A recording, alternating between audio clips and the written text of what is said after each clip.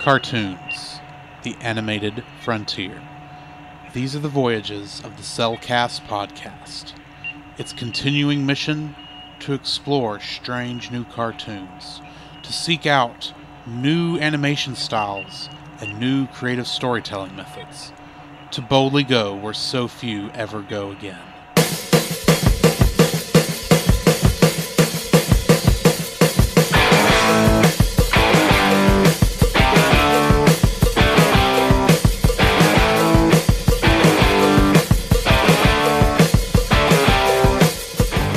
Welcome to another episode of the Cellcast.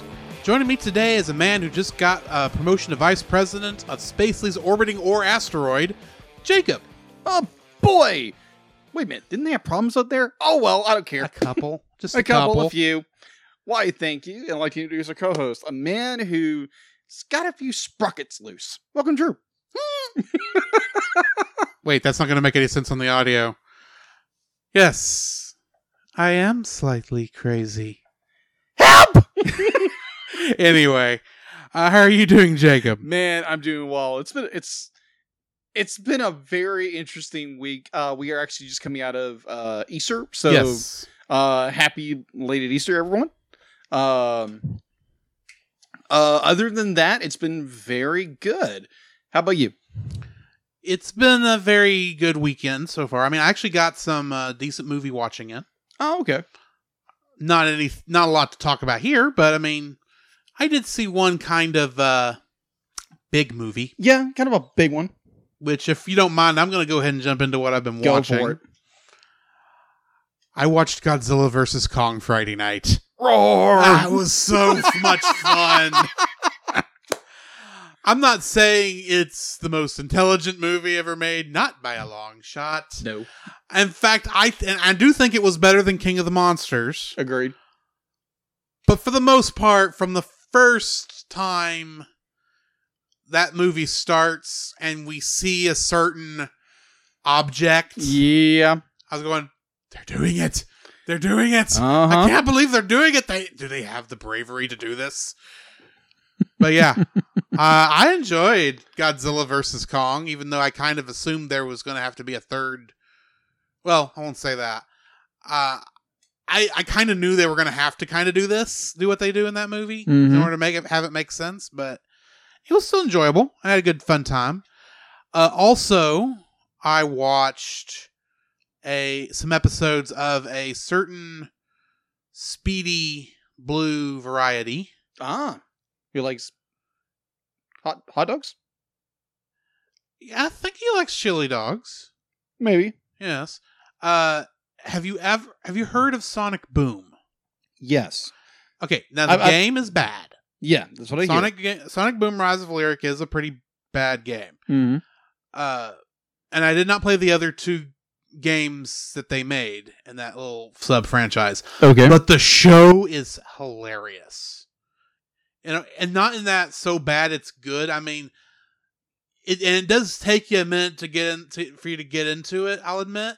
But there was one point where, this was the episode with the cookies.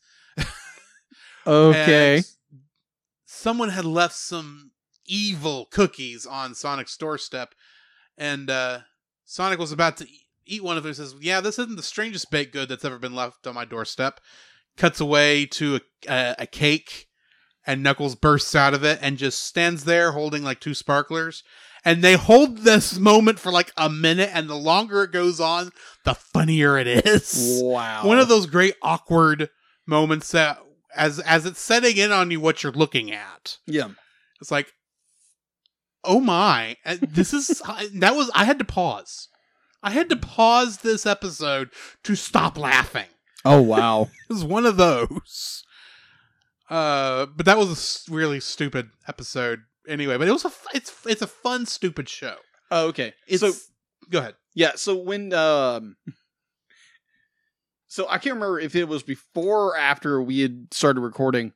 You started watching these clips from Sonic Boom. It was before we started recording last time. Yeah. And I think I said something because I was waiting on you. Mm-hmm. To wait for you to finish your notes. Just how it works. Yeah, it does. And I was watching those clips, waiting as you were finishing, and I remember thinking, I need to watch this show, but I have no idea where to watch it. I Googled where I could watch it. You can see it on Hulu, folks. Ah. And it is stupid enough and funny enough that I enjoyed myself. So there's that. Also, right before you came over, I was watching an anime episode of a show called So I'm a Spider. So What? Okay. That is a weird show. But it's kind of weird enough I'm into it. Okay. Interesting. But, yeah, that pretty much is what I've been watching. Okay. What have you been watching? What have I been watching? All right. So besides the movie we're reviewing this evening, on Saturday, I went and like yourself, I went and watched the Godzilla versus Kong, or Kong versus Godzilla. Fun film. You could say it's Gojira Tai Kongu. God bless you. That was the Japanese. I know. I'm just joking. I'm not. Gojira Tai Kongu. Yeah. No disrespect. I thought it was just funny how I said it. I'm just jacking with you, dude. I know. Either way, I watched it. Recommend it. Yes. I do have little problems here and there. It's like, how do you get this character from this here? And they don't explain it. Just make like Elsa and let it go. Anyway. Either way. So I enjoyed the movie for what it was. It was fun. It was, to me, it's far better than Godzilla King of the Monsters. And most definitely in regards to that. I enjoyed both, but yeah, I will say Godzilla vs. Kong was the better movie. Yeah. So, and then I went over to a friend of ours' house, Wendy, where she was selling a enormous lot of movies. And apparently is still selling a lot. Yeah, it's still a ton. Apparently they're liquidizing their movie collection, transferring a lot into on a DVD where they can share it among the family. And Wendy contacted me like a couple of days before. It's like, hey, we've got these movies. Knowing you are a huge movie buff, it's like, come over and get what you want. And I heard you got a certain rare gem, or possibly a gem. It's rare either way. In what way? In the way that the company won't put it out anymore. No. I didn't get that one. Oh, okay. No, because they were not selling that one, which I wouldn't. I guarantee how the person who owns it is not going to sell it, but they are going to allow us to have a digital copy of it. That'll work. Yeah, so stay tuned for a very special episode. I can't believe we're actually going to do it. To be honest, I'm super excited because this is going to be fun to me. It's one of those that, without the chance of getting it, if you'd have said, "Do you want to review this movie?" I'd say, "Shoot, no." But now that we have the chance to do it, it's like, how can we not? So funny story in that regard. So we are at a Thursday night Bible study, and Wendy is mentioning this. Be like, can come over at some point and grab these movies. And she mentions this one movie that her brother owned, and now they have on digital. I'm like, can we review it for Cellcast? Like, we can get you a copy. The question, actually. Yes. So, praying and hoping we can actually do this as a review. It's going to be very interesting.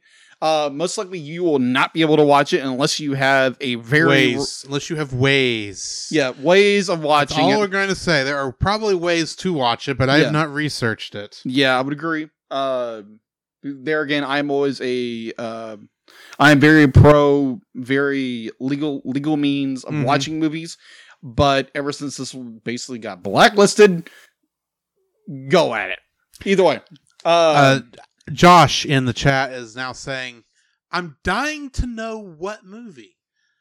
Well, Josh, you're just going to have to suffer for some time longer because we're not telling you. No, we're not. It's going to be a surprise when it happens. Yep. We don't even know when it's going to happen. No, we're still in the process of possibly getting the digital version of this. Yes. So either way. It may not be, that's the thing, it may not be till next year. Yeah, you never know.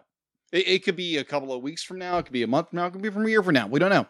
But either way. I mean, our schedule is fairly fluid, to be true. honest, even though we have stuff written down. That is true.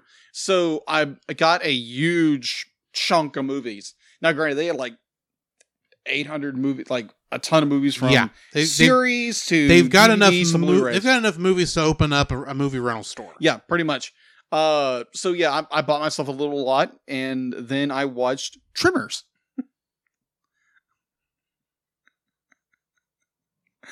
The very best American kaiju movie ever made. Continue. Agreed. It's a fun movie.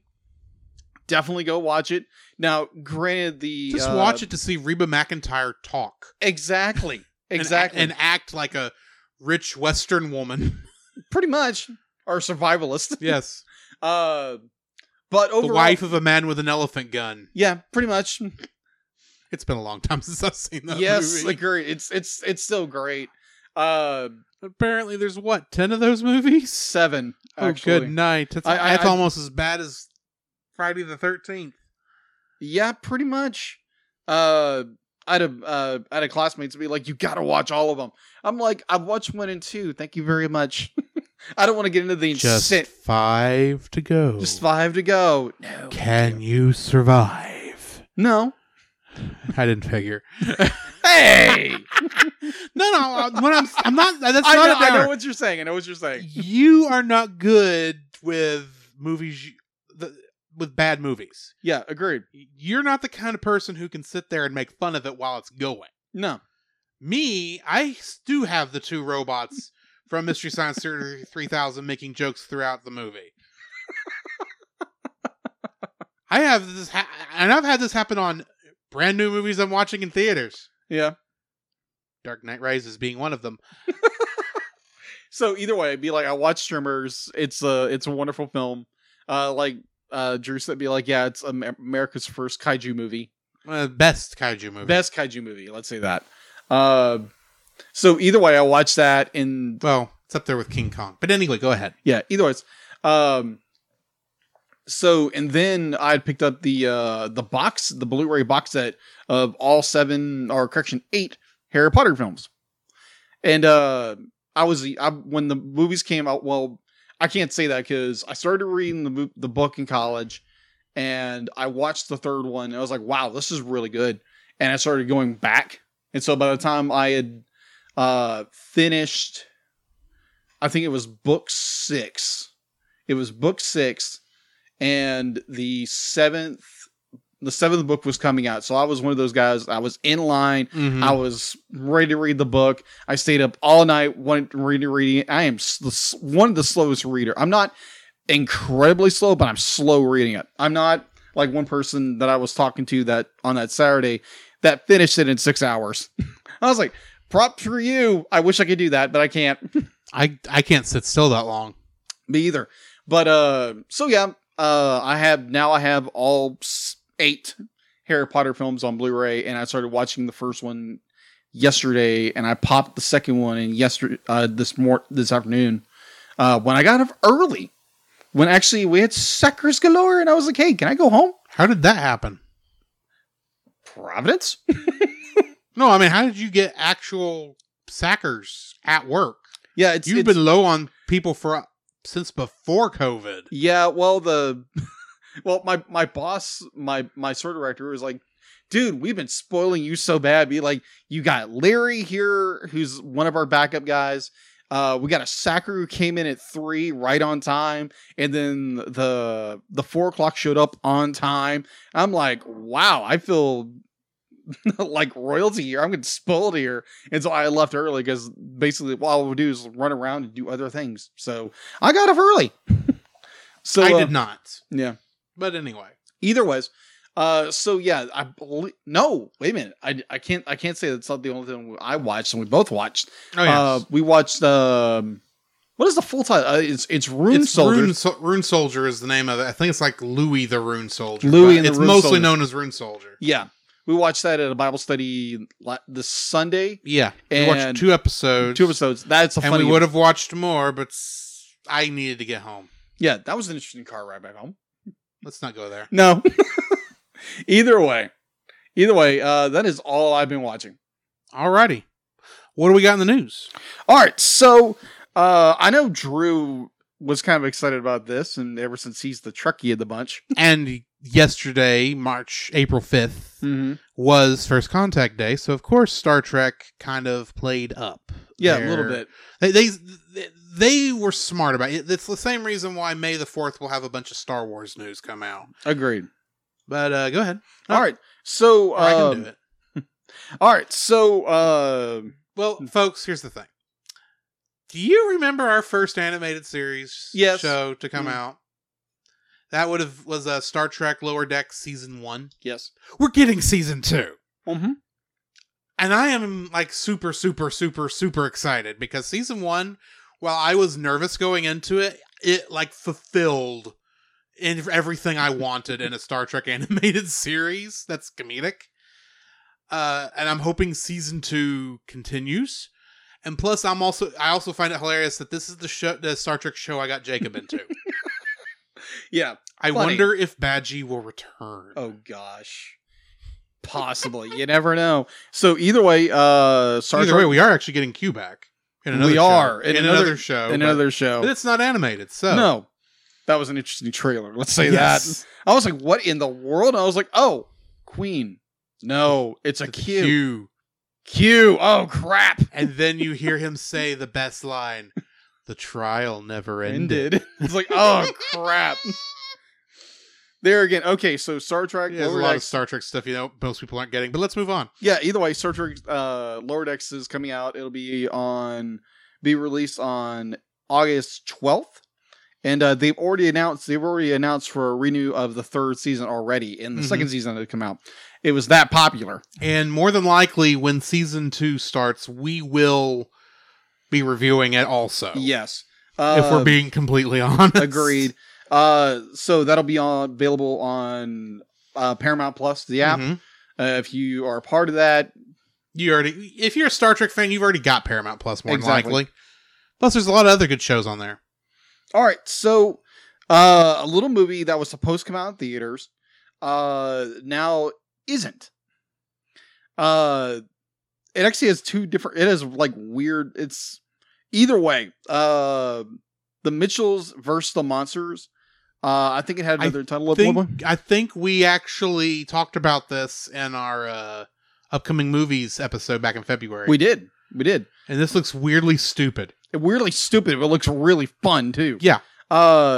So although the theatrical release of the Sony Pictures title fell victim to the pandemic last fall, audience finally be able to enjoy the feature when it premieres on Netflix on April 30th.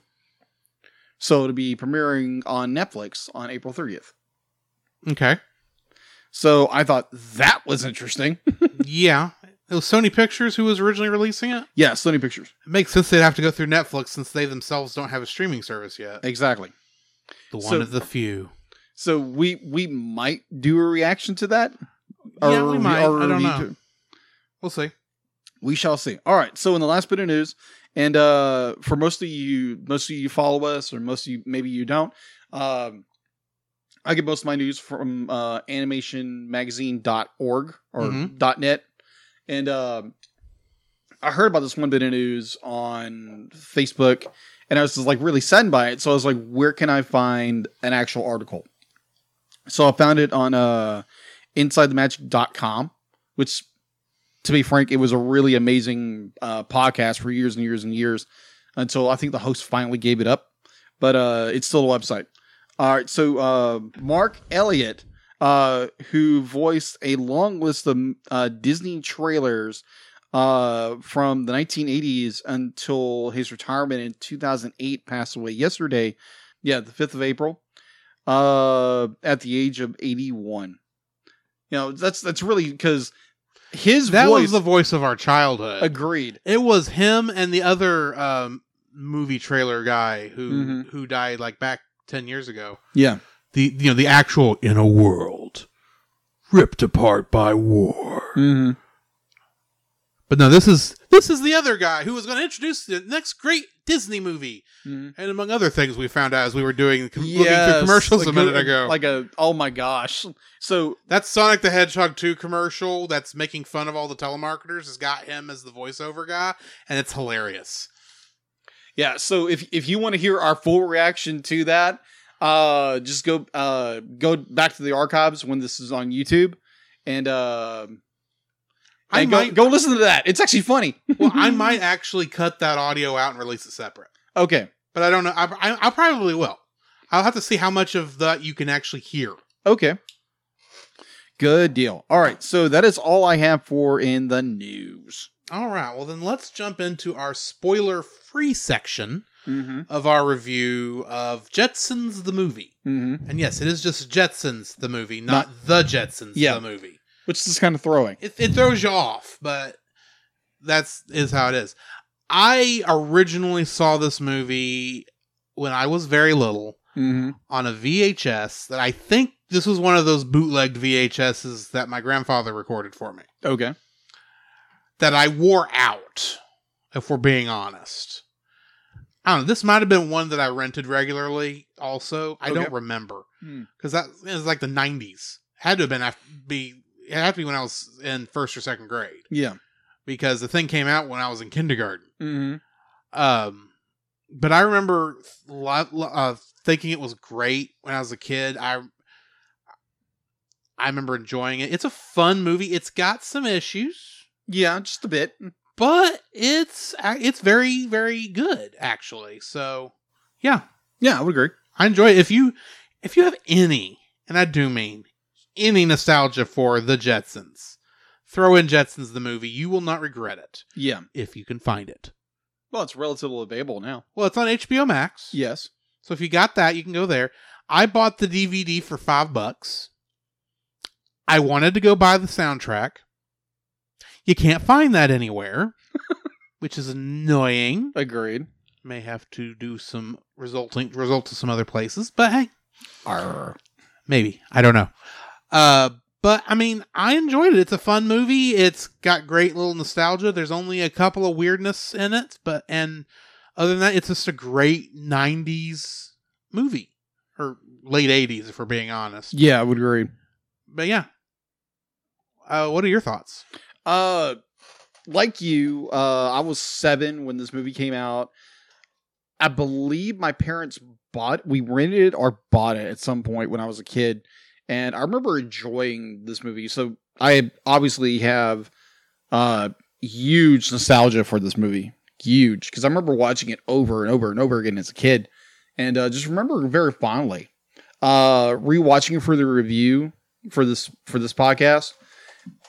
I do see a lot of flaws within it. Definitely its transfer. But overall, it's an enjoyable little film that... there again, it'd be like if you are a huge Hanna-Barbera fan or a Jetsons fan, this is right up your alley. So yeah, I would go watch it. It's currently available on HBO Max. If you are a subscriber to HBO Max, go check it out. And I will say, I found my $5 bin copy at Walmart, so your Walmart may still have it if you're listening to this pretty close to release. If you don't mind $5 DVDs. Right. Just for your info, you can buy it on Blu-ray on Amazon right now for $15.26, like $16, which is not bad. I don't know about the transfer quality.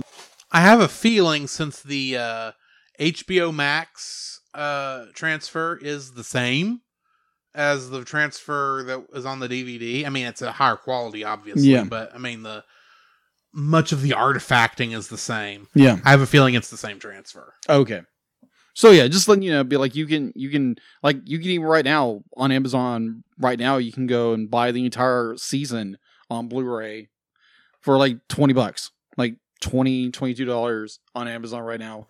So yeah, if you are a huge Hanna-Barbera fan and have a huge nostalgia for the Jetsons or what have you, it's a good buy. It's a good little movie to watch. Granted, I do have problems with the movie. We'll get there. We'll get there in a few minutes.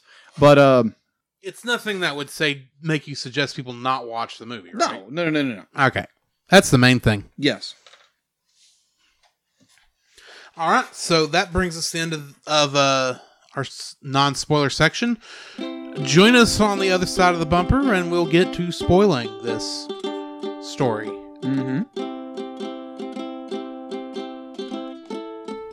Hooray! Wrong? Okay. This progress is a part of Christian Greek Central Network. Wrong. Hey, Scoop, what are you doing, man? I don't know. I'm supposed to be reading an ad. All right, hold on. Give me it. Okay.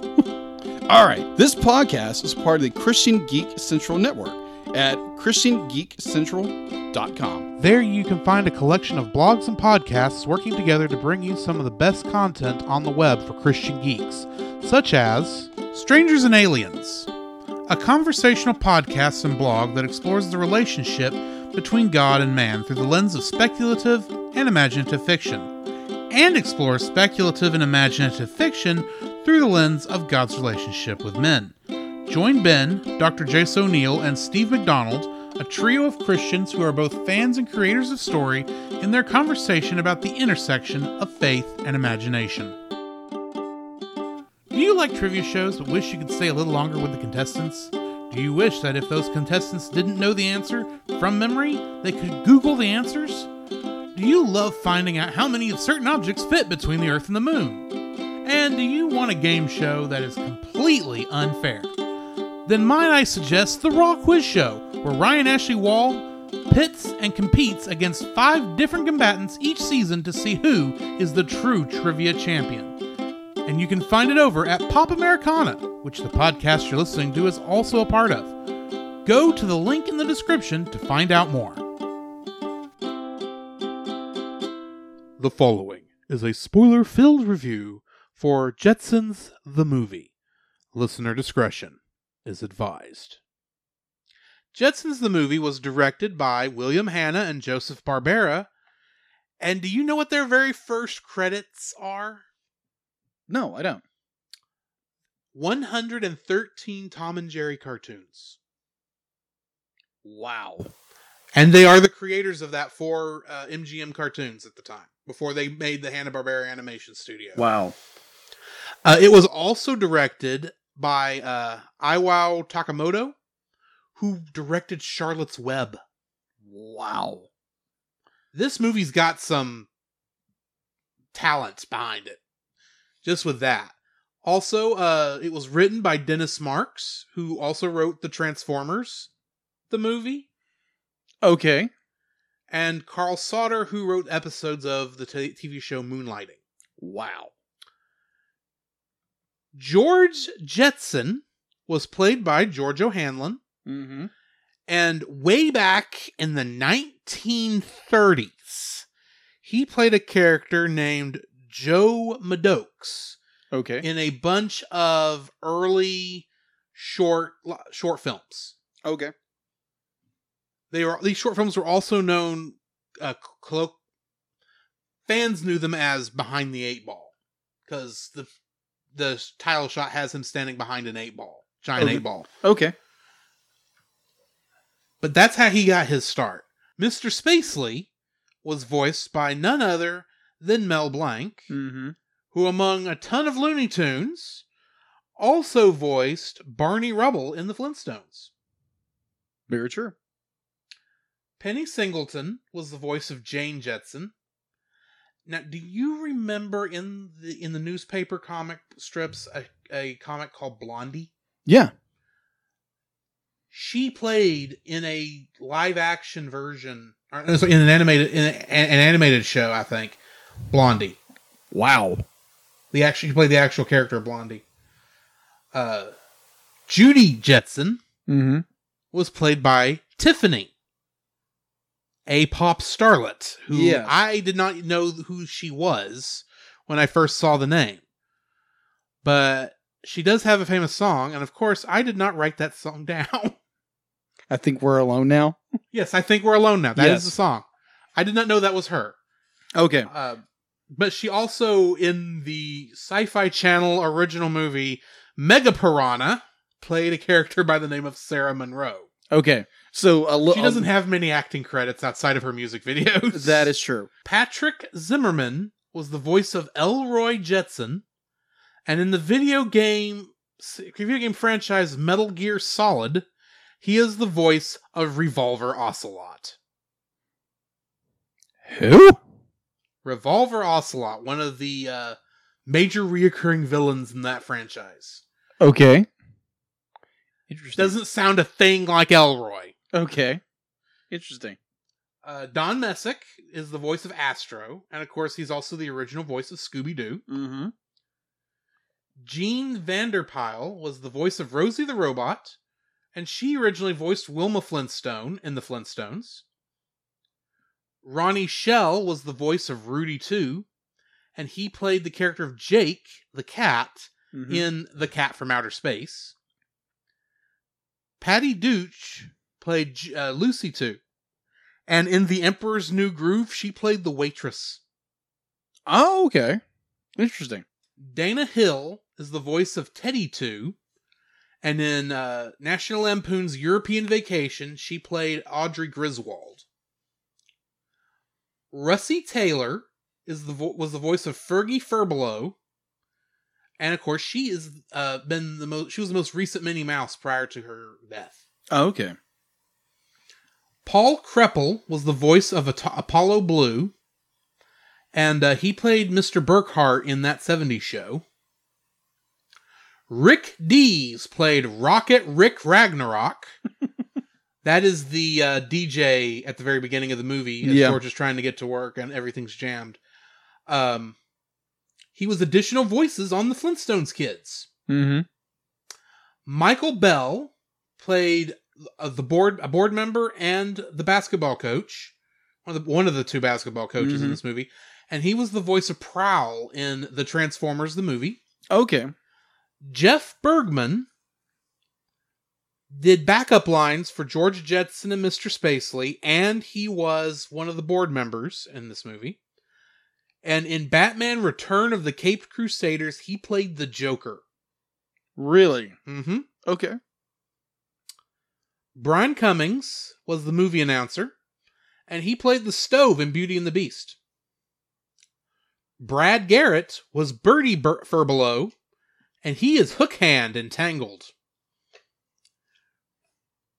I mentioned Tangled, and you give me no reaction. Sorry, I was reading. Wow! Okay. Zoinks, you mentioned my favorite movie of all time. Well. Rob Paulson also played a board member, and he is known for playing Pinky in Pinky and the Brain. Susan Silo was the voice of Gertrude, and in Final Fantasy VII Remake, she played Mirelle, which I had to look up who that was because I couldn't think of off the top of my head.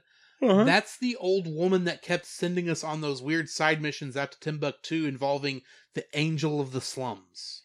Oh, okay. If you remember that. Yes, I do remember that. Yes. That's her. Okay. Which I think she was the Angel of the Slums. Possibly. Janet Waldo did voice Judy Jetson and the robot secretary. And she was the voice of Penelope Pitstop in Wacky Races. B.J. Ward voiced Gertie Furbelow, and she was also the voice of Princess Allura in Voltron. Jim Ward was the voice of Mac, and he played Quark in the Ratchet & Clank series of video games. And Frank Welker played the other basketball coach, Squeak, and the Grungies. Surprise, surprise to no one. Yes, and in Inspector Gadget, he played not just Brain, not just Mad Cat, but Dr. Claw. Oh boy. And our Kingdom Hearts connections, starting with Frank Welker, he was, of course, Experiment 221 in Kingdom Hearts. Russie Taylor was Queen Minnie, Huey, Dewey, Louie, Fauna, the Fairy Godmother, and Drizella in Kingdom Hearts. And Rob Paulson was Jacques and the Grand Duke. So, info and stuff, my friend. All right, so info and stuff. Let me get to that info and stuff real fast.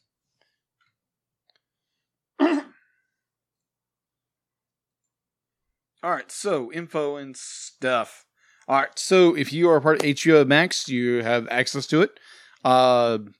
So on IMDb, it has a 5.6 out of 10, and on Rotten Tomatoes, it has a 26, and its audience score is a 45. Production was by Hanna-Barbera Productions, distributed by Universal Pictures. Its box office. Now, we do not have a budget on this film. Unfortunately. I couldn't find it anywhere. Any of my normal sources couldn't find it. But box It office... was lost due to a time warp. Apparently. Involving Biff Tannen from Back to the Future. Or I don't remember exactly what Retro Rewind... But Paul says over on Retro Rewind podcast when this happens. Or it got swapped with the Flintstones at some point.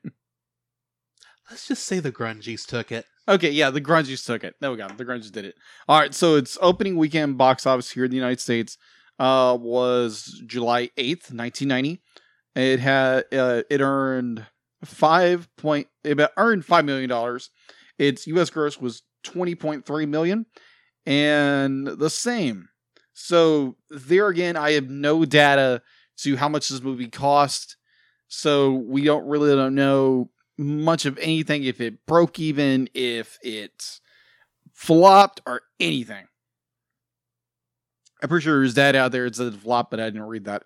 The film was first released on home video on October 25th, 1990. That would have been on VHS. Mm-hmm. And then again on August 29th, 2009, it was released as a Region 1 DVD. And with a re-release with new packaging on September 21st, 2015. It's been released a few times.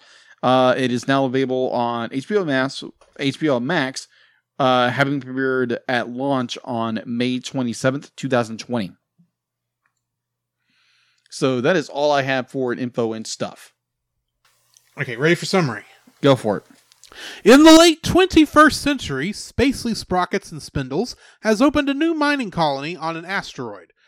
The proposed project is meant to increase productivity at 1/10 of the cost of making the items on Earth. However, the factory continues to be sabotaged by someone or something. As Cosmo Spacely checks up on the orbiting ore asteroid again, he learns from the plant engineer, Rudy 2, that the last head of the factory, Alexander Throttlebottom, has run off, making 4 vice presidents of the new plant that Spacely has lost so far. Fearing for his company and profits, Spacely names George Jetson as Throttlebottom's successor and sends George and his family to the plant. While the family is thoroughly upset at being thrown from their normal lifestyle and the plans they had coming up that week, they set up apartments on the adjoining apartment community to the asteroid and its neighboring shopping complex, while it takes the family time to adjust. Rudy 2 shows George around the plant as they prepare for the grand reopening of the plant. Meanwhile, Jane and Rosie befriend Rudy 2's wife, Lucy 2.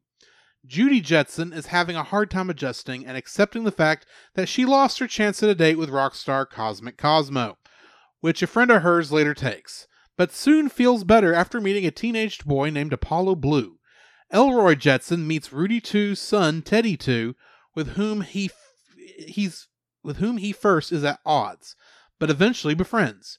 George soon figures out that he is ready to set the plant running again, and Mr. Spacely is all set to see the plant working full throttle, and soon to churn out the 1 millionth Spacely Sprocket. However, the opening day festivities give way to panic as the factory is sabotaged once again.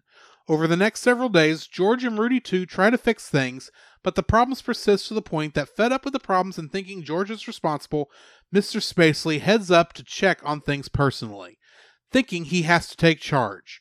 George stays overnight hoping to catch the saboteurs in the act, only to fall asleep and be taken off by their mysterious creatures. Elroy, Teddy 2, and their neighbor, Fergie Furbelow, sneak into the plant and meet Squeak, a member of the furry alien race known as the Grungies. Squeak tells them, with Teddy 2 translating, that the factory is actually drilling into his people's community, which is based inside the asteroid. Soon, Jane, Judy, Apollo, Rudy 2, and Astro show up and realize what is happening as well. George is found hogtied in the Grungies' colony, and although he soon realizes just what the factory is doing, Spacely does not. Seeing his factory at a standstill, he starts it up, despite that it is the night, and after disconnecting Rudy 2, who tries to stop him. After burying Elroy and Squeak alive under rubble and prompting everyone in the asteroid to get topside, where George manages to shut down the factory and show his boss exactly what he is doing. After some talk, when George finally stands up to his boss, telling him that all he cares about is money, they come to an agreement. The Grungies will run the plant and create new Spacely Sprockets through recycling old ones, thus stopping the further destruction of the Grungies' homes inside the asteroid. Spacely Sprockets reaches the millionth sprocket at long last, and when George asks about being vice president, Spacely retorts saying he's lucky that he'll be getting his old job back. Only when pressured by everyone else does he reluctantly promote him to vice president without a raise. However, George knows that with the Grungies now running the plant, he is no longer needed as head of the asteroid. With heavy hearts, the Jetsons then bid their new friends goodbye, including Fergie, who attempted to stow away aboard the Jetsons' car. They then return home to Earth. As the family passes over the factory, the Grungies arrange themselves to form the words, "Thanks, George," as a friendly goodbye to him for saving their home. Getting into the trivia. George O'Hanlon, the voice of George Jetson, had suffered a stroke prior to making the movie. So when he made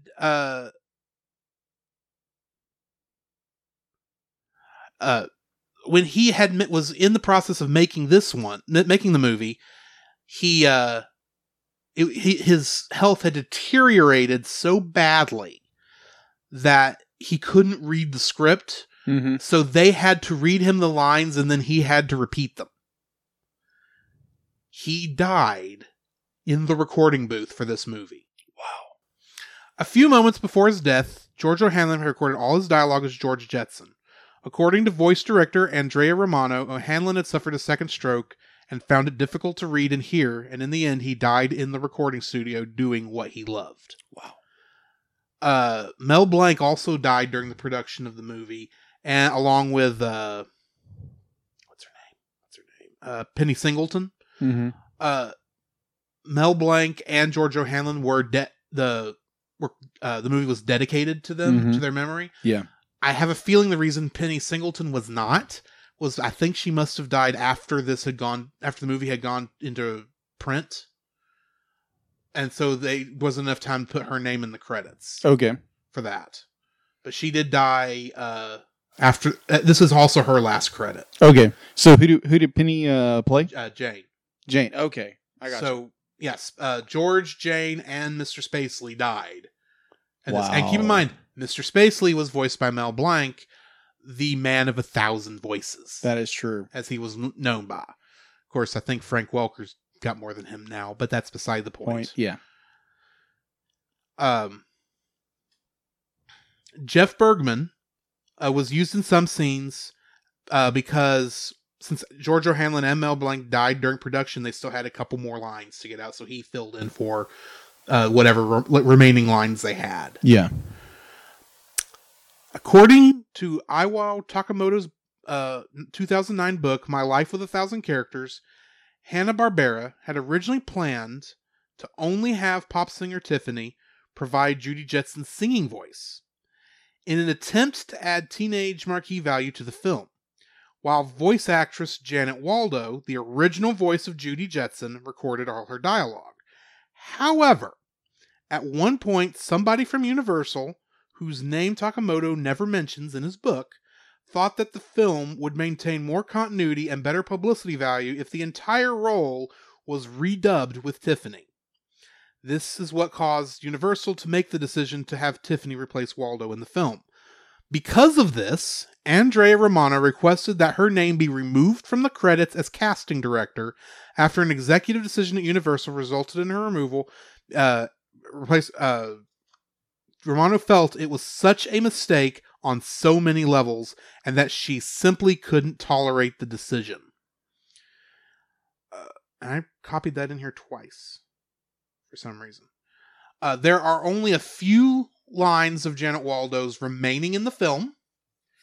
One is where she says, "Way to go, Dad," which is played twice in the film. Okay. There's a couple others, but the longest one is where they're describing that they're destroying the Grungies' home. That long line of dialogue there. Yeah. That sounds like it's coming from Jane. Yeah. Is actually Judy. Wow. And it's the only line, it's the longest line in the movie that Janet Waldo is still the one who voiced it, and it was probably left in there by accident. Wow. because the recorder did not realize that that wasn't Jane. Wow. One of the sounds it's made when George is stuck in traffic on his way to work is actually the sound of R2-D2 from Star Wars. That is true. This is the third Hanna-Barbera animated film now distributed by Universal Studios, although Warner Brothers currently owns the rights to all Hanna-Barbera properties after absorbing the studio in 2001. This is the first theatrically released animated film to star Brad Garrett, who'd go on to voice Dim the Rhinoceros Beetle in A Bug's Life, Bloat the Porcupine Fish in Finding Nemo, Auguste Cousteau in Ratatouille, the Hook-Handed Thug in Tangled, the Giant in Hoodwinked 2, Hood vs. Evil, and Chug in the Planes films, and is also the current voice of Eeyore, as we heard last week on Ralph Breaks the Internet. Wow. The film was released just over a week away from William Hanna's 80th birthday. This is the last Hanna-Barbera movie of the classic era. Sorry, this is the last Jetsons movie of the classic era until Turner purchased the studio following a year later. This movie shares a curiously similar storyline to the Star Trek original series episode, The Devil in the Dark. Okay. I was curious enough by seeing this credit, since I have all the show episodes back there, and for some reason not remembering the episode in question, I went back and watched it yesterday. Okay. It's a lot similar. I mean, there's some differences. Yeah. Believe me, but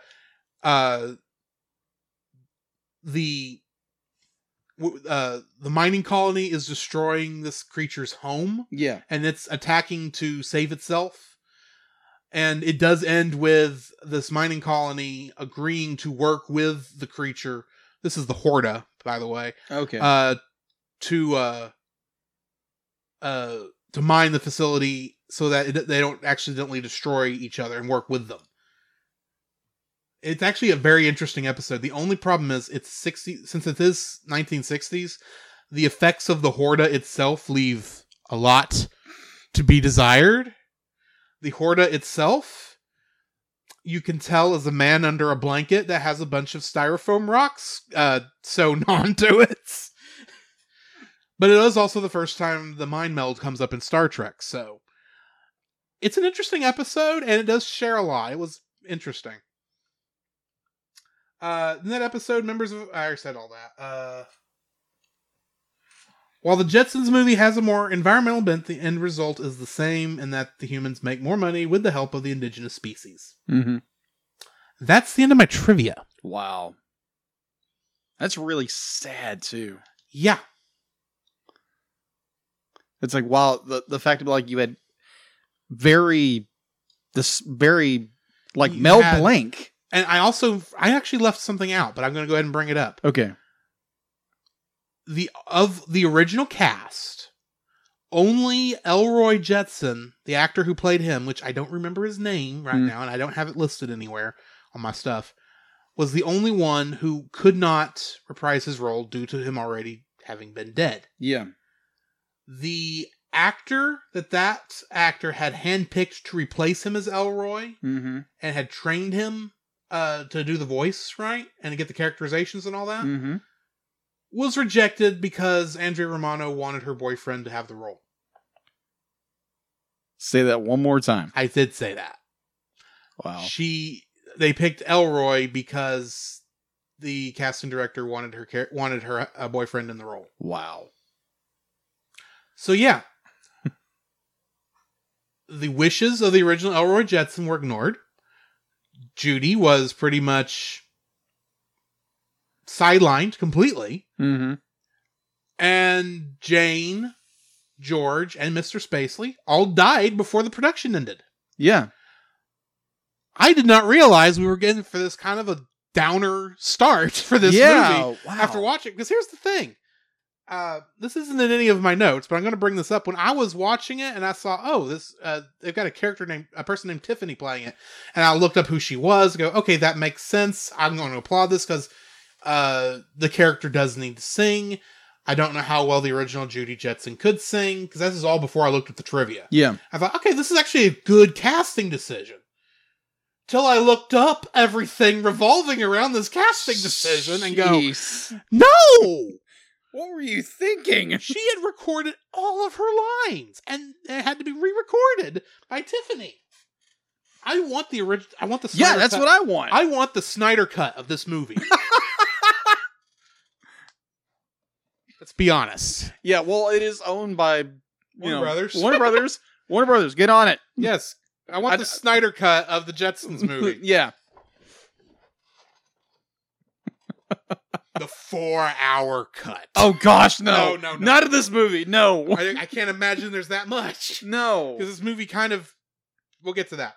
And maybe like a documentary over this thing. Be like, that'd be amazing. Maybe so. However, do you want me to start with likes, or do you want to start with likes? You go for it. Very first thing I liked, and I am going to bring up the music first. I liked that nearly every song in this movie is diegetic. Okay. You don't know what that word means, do you? Remind me.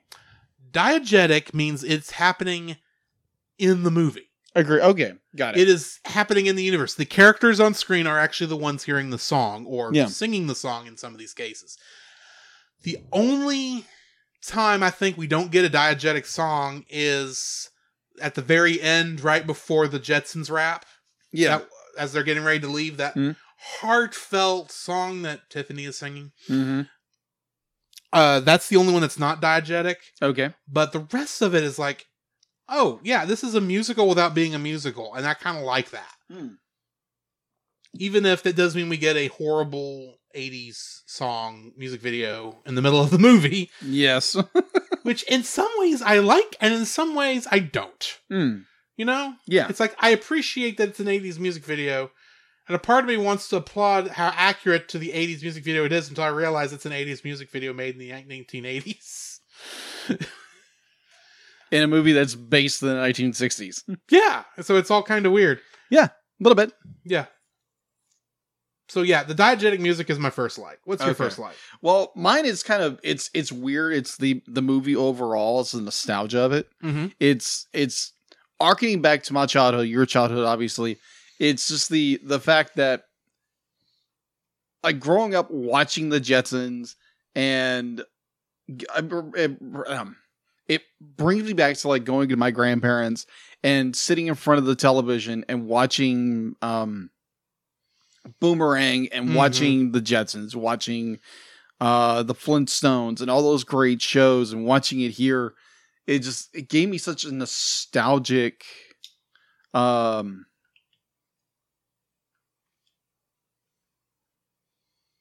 euphoria, for maybe the lack of word, but it is just like, it was so wonderful watching this movie. I know that's not much of a deep dive into the film, but it is just when you watch something like this that is from the 1960s and a movie that was made in 1989 into 1990, it just gives you such an emotional tug that brings you back to your childhood, brings you back when you watched this movie when you were a kid.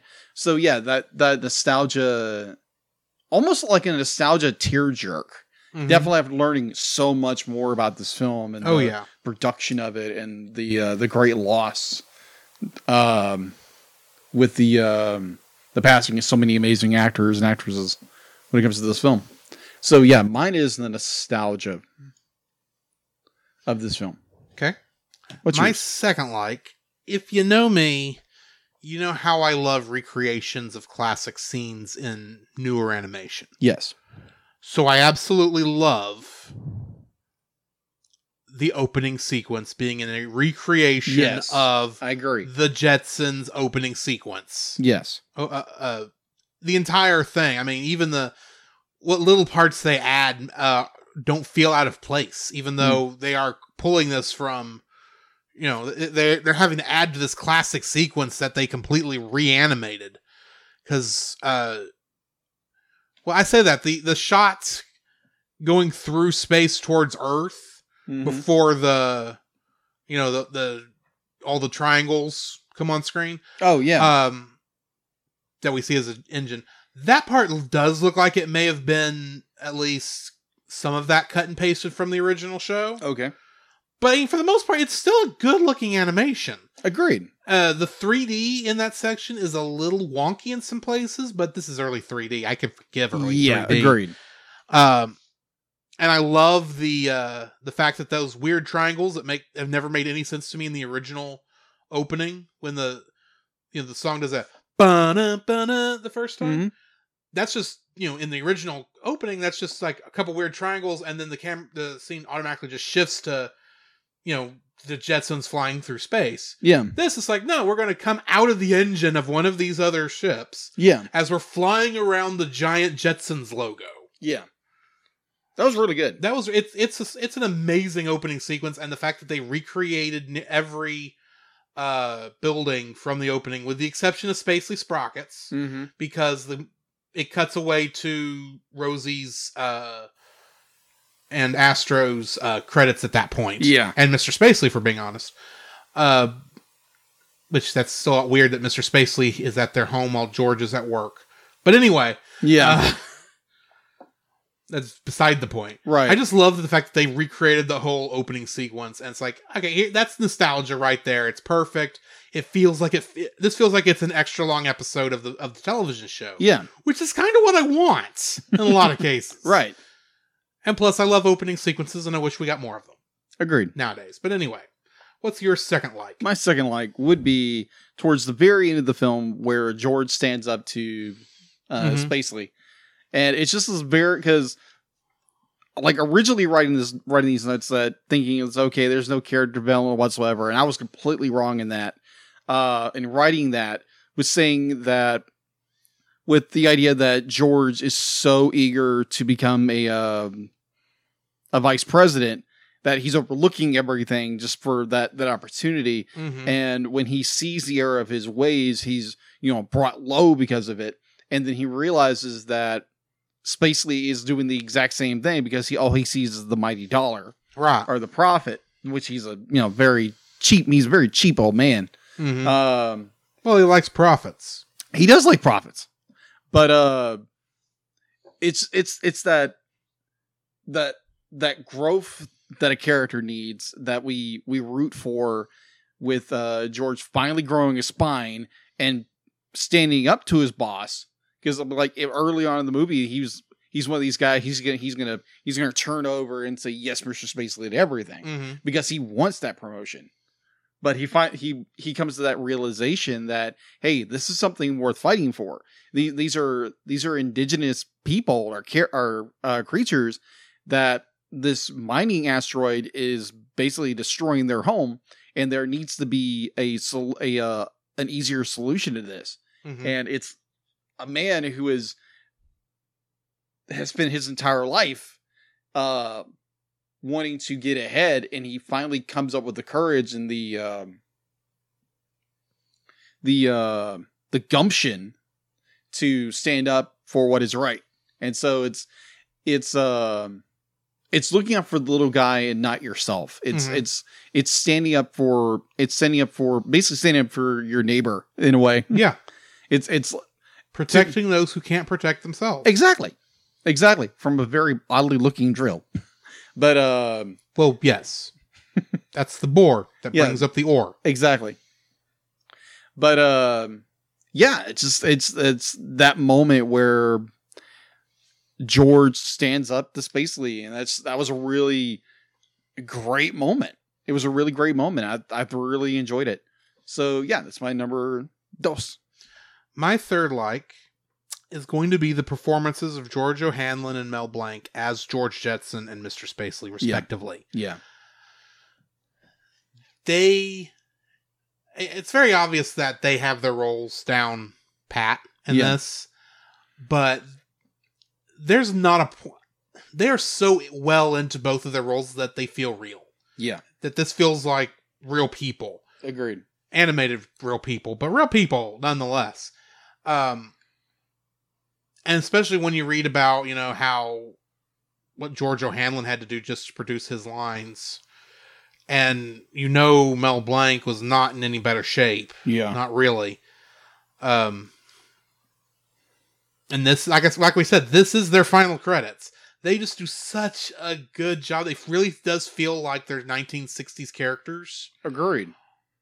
And having the same energy those characters had while these actors are in their 80s and 90s. Yeah, that was crazy. One having a stroke, having had a stroke, and was about to have another stroke while producing the movie. Yeah.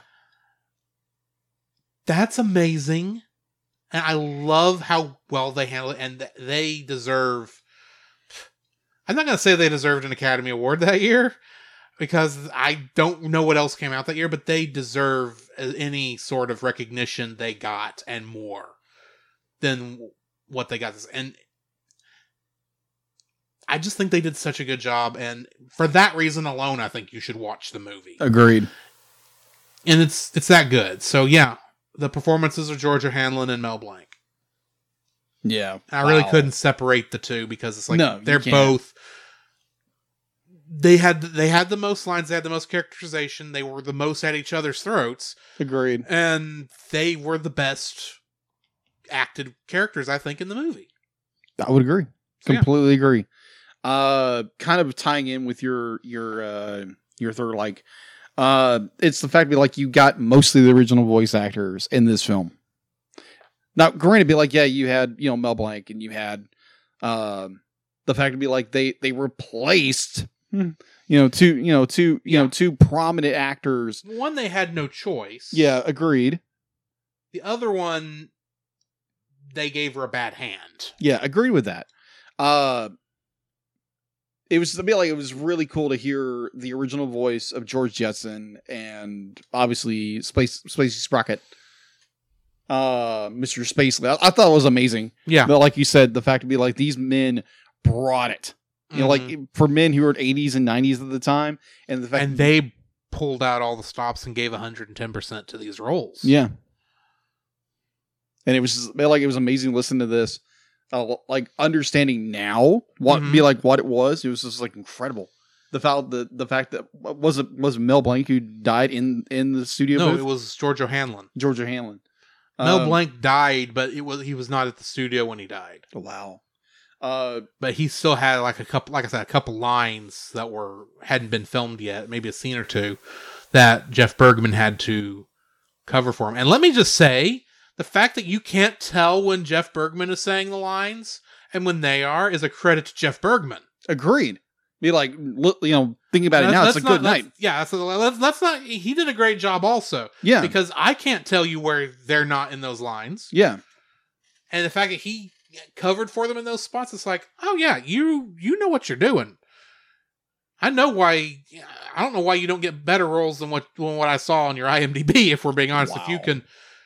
if you can do so good a job at George O'Hanlon's George Jetson and Mel Blanc's Mr. Spacely that I can't tell the difference. I mean, that's right up there with Jim Cummings replacing what's his Jeremy name? Irons? Jeremy Irons and Be Prepared on Lion King.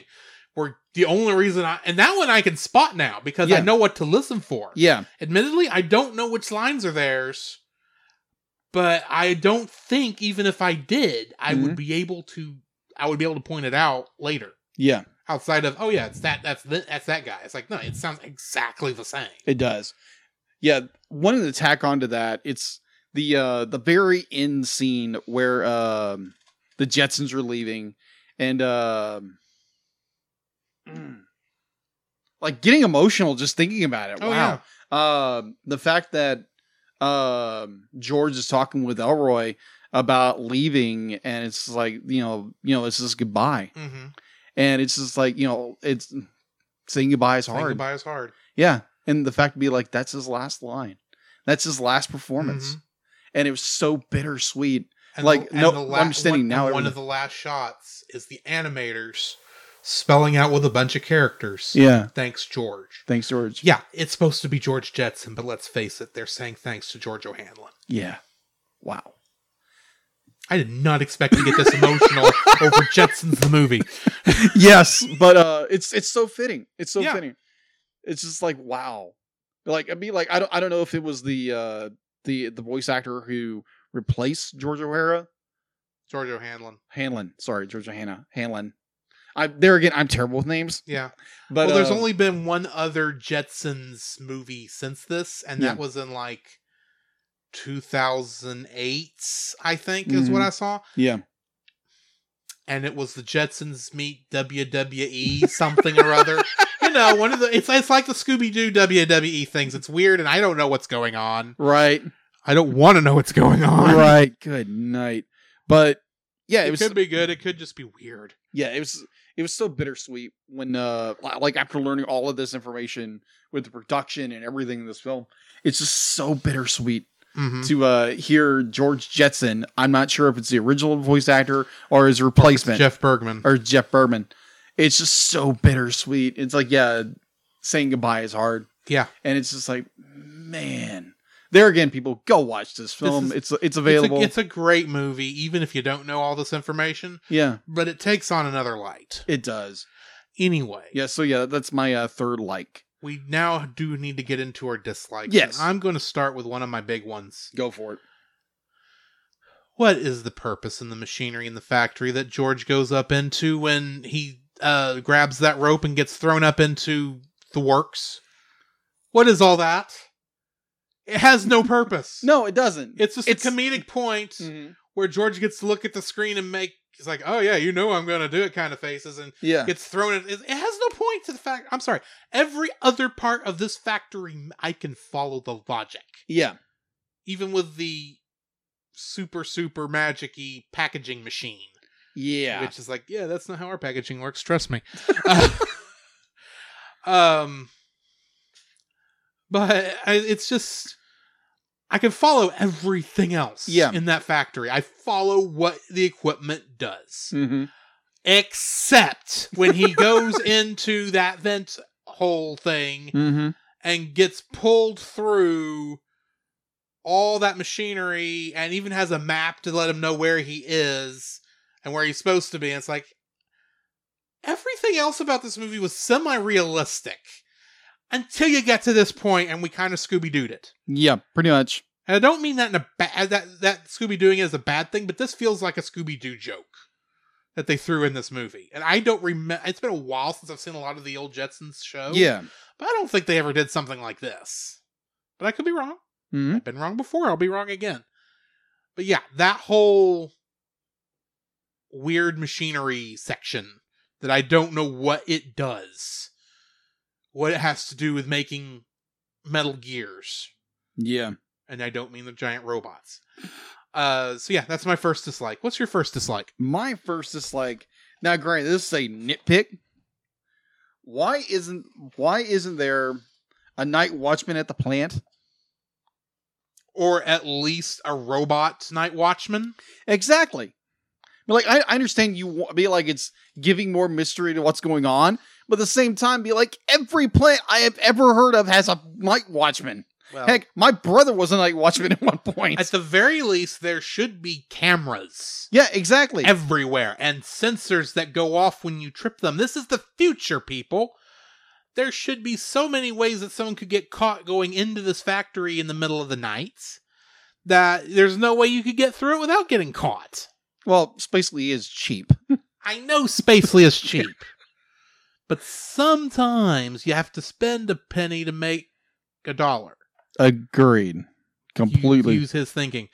And a couple of cheap, I'm not even saying it's got to be top of the line stuff. I'm just saying stationary cameras. Yeah. The kind of cameras we have nowadays. Yeah. Or it's even out of date nowadays, if we're being honest. Just have those stationary so you can actually see movement and get an idea as to what's getting into your place. So yeah, that's my... that's yours, sorry. Yes. So what is your second? My second dislike. The furbelows are completely unnecessary to the story. Okay. All three furbelows. Birdie furbelow, Gertie furbelow, and their little bouncing baby piece of poo. It Fergie just adds Furbelow. It adds another character to the story. No, but they add nothing to the story. They could have. All three of those characters could have been left out, and nothing would have changed. Yeah.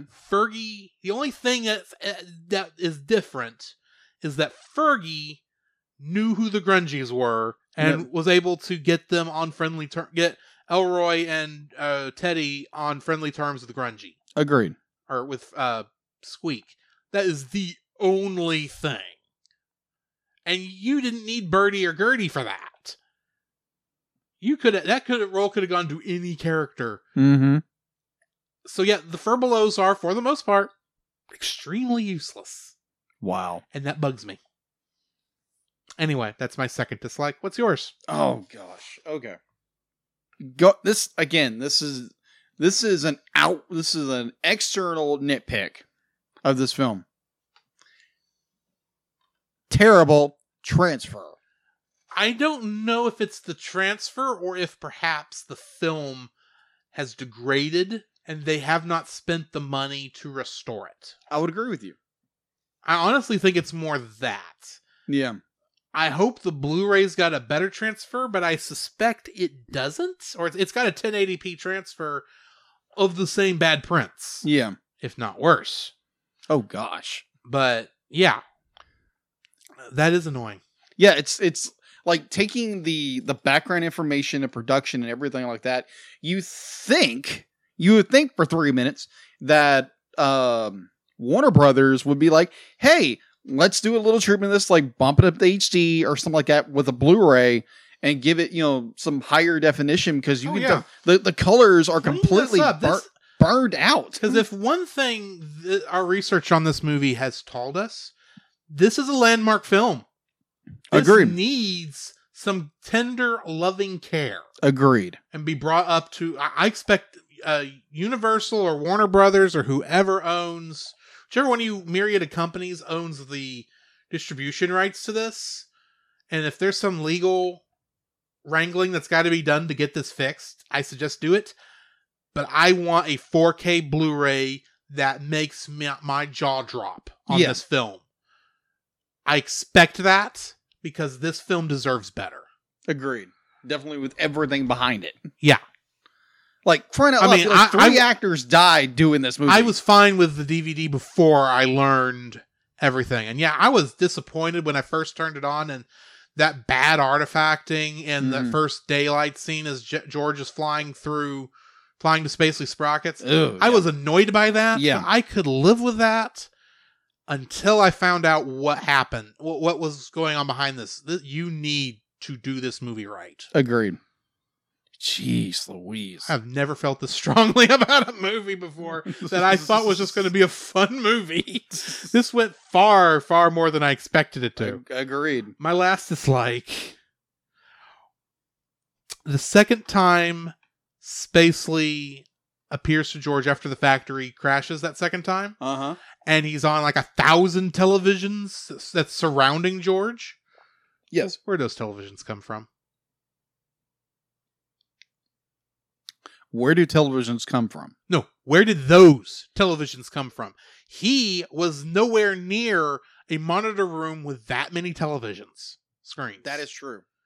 He was in the middle. You can go back and look. He is in essentially the middle of the floor, and all of a sudden, all of these screens with Spacely's face show up to talk George down. My question is that a hallucination? And the fact that Spacely decided immediately after that to go to the station, or did that really happen? And they're just going to ask us to pretend that those TVs were there beforehand.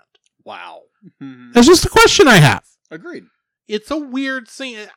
It's not the worst thing I think I've seen in anime. It's not the worst thing we've seen in this and review on this show. No. But it's a weird moment, and it's one that bugged me when I was first watching this as a kid. Wow. And I knew about it going into this. If I remember it from then, it's bad. Okay. It needs to be fixed. That's just my opinion. Agreed. Your final dislike. Okay. So this is kind of like a two-parter. There's little different aspects I wanted to get in here.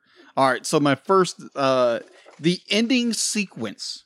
Okay, this is more like funny to me. So before you get be like, thanks George, that amazing scene, understanding the whole concept, the whole background behind it. Okay, so when they're coming around the asteroid in their car, apparently the animators weren't paying attention. They clip through the asteroid. They clip through it. Well, they don't go around it. They clip through it. First off, okay, I want to touch on this. A lot of those shots of the asteroid, and of the space station, those were even that shot was reused, and the Jetsons car was superimposed over it for that shot. That's painfully obvious because it's obvious the animation doesn't quite match up in the first place. Agreed.